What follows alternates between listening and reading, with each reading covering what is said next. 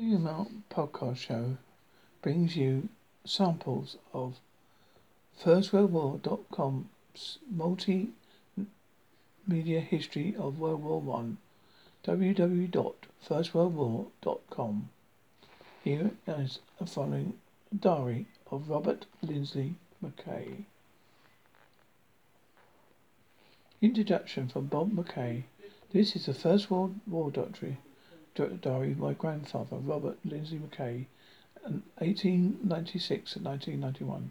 OBE, MC, MB, CHB, MD, BH, DPH, giving an account of the day-to-day life of the 11th Battalion of the Argyll and Southern Highlanders from the 1915 to the end of the war. 1982. Introduction from Robert Lindsay McKay, 2nd August 1972. About this war diary of mine.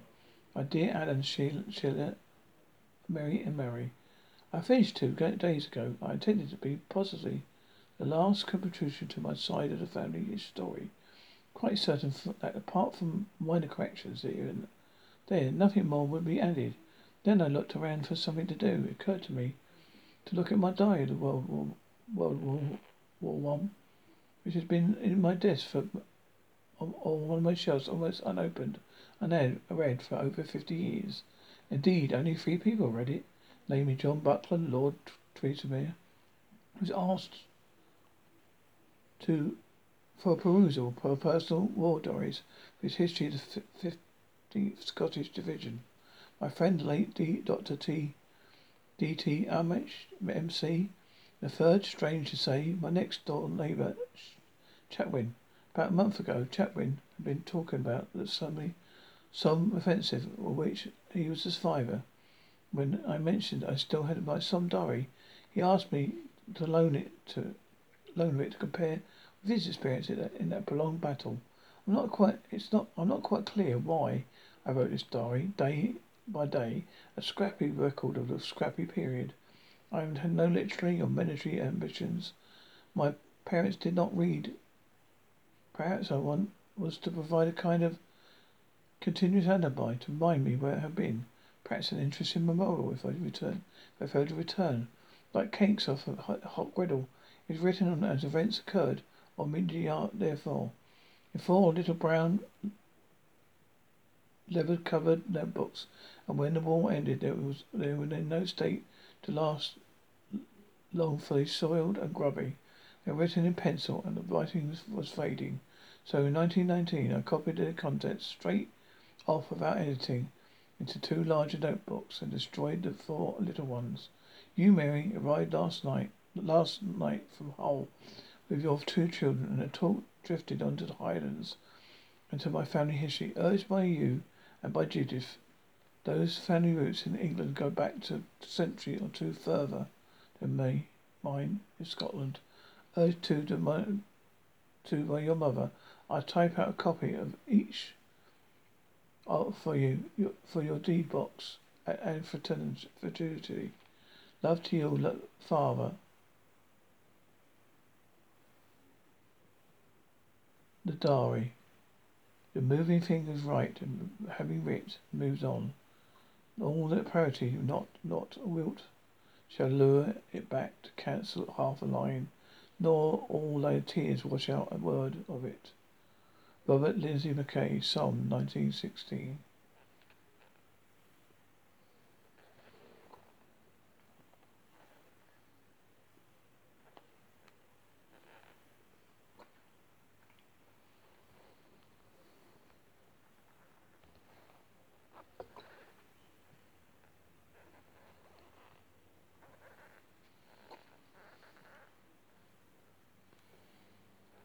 And now I'm going to write you a first-hand account. A letter from Paris, 11th of November 1918.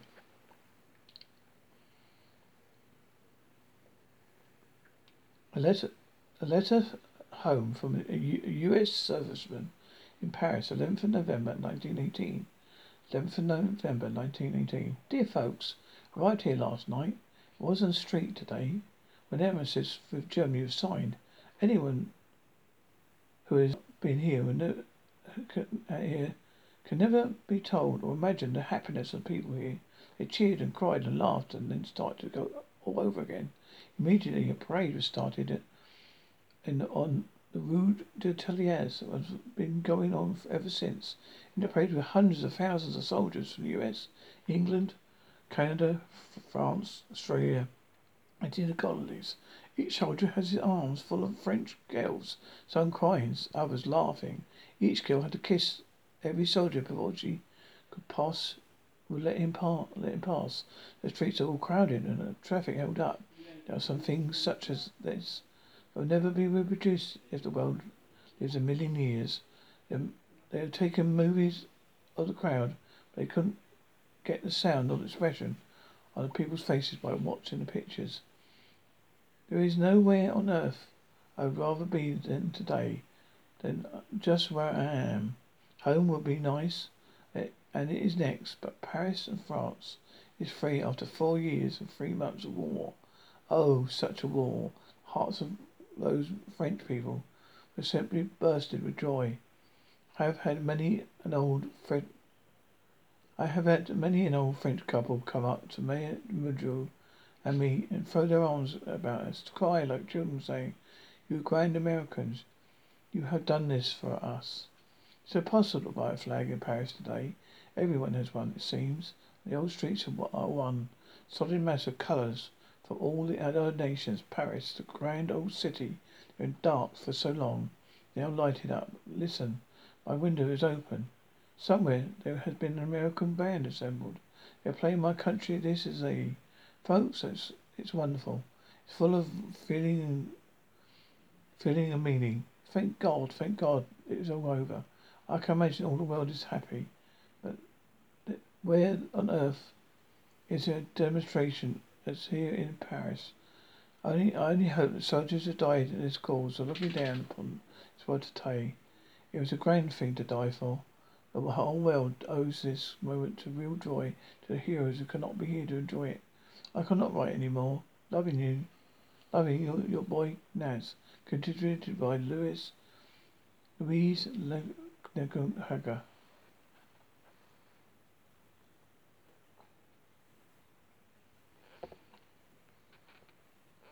And I'm going to do one more. War is War introduction. Alfred Mecklenburg was born in 1889 and died in 1956. His father and uncle were both successful authors. He is also proven to be adept at writing, publishing his first story at the age of 15. For most of his life, he lived in London. Was a prolific author of short fiction magazines, mainly superlative ghost stories. Among those predictable romances, in early 1917,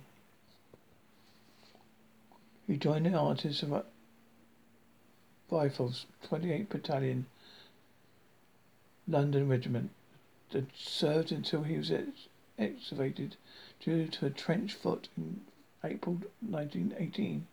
He is one of the few, perhaps the only, professional writers to have survived and published experiences as a private soldier. In 1930, War is War. E.P. Dutton and Co. Incorporated, New York, appeared under the pseudonym Private X. The foreword saying, "We were in it otherwise I would not tell the truth about myself and others." Though he frequently described his own experience as tame, he was involved in some intensive fighting, notably at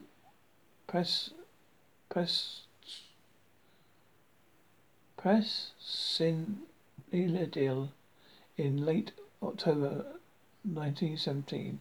An all-out retreat after the German offensive of March 1918.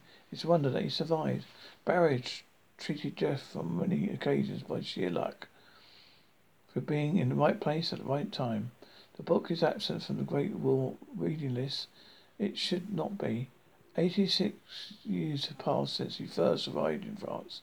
His words still resonate, and more pity than that they haven't had wider recognition. The following excerpts come from the insight as why War is fascinating reading. Here, John Credit. What next? Why?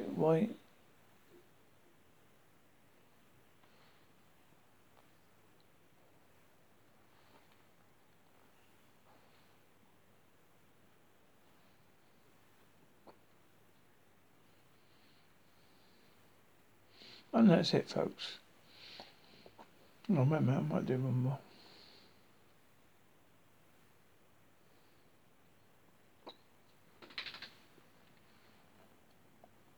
Do one more. German gas attack at Ypres, April 1915. Anonymous.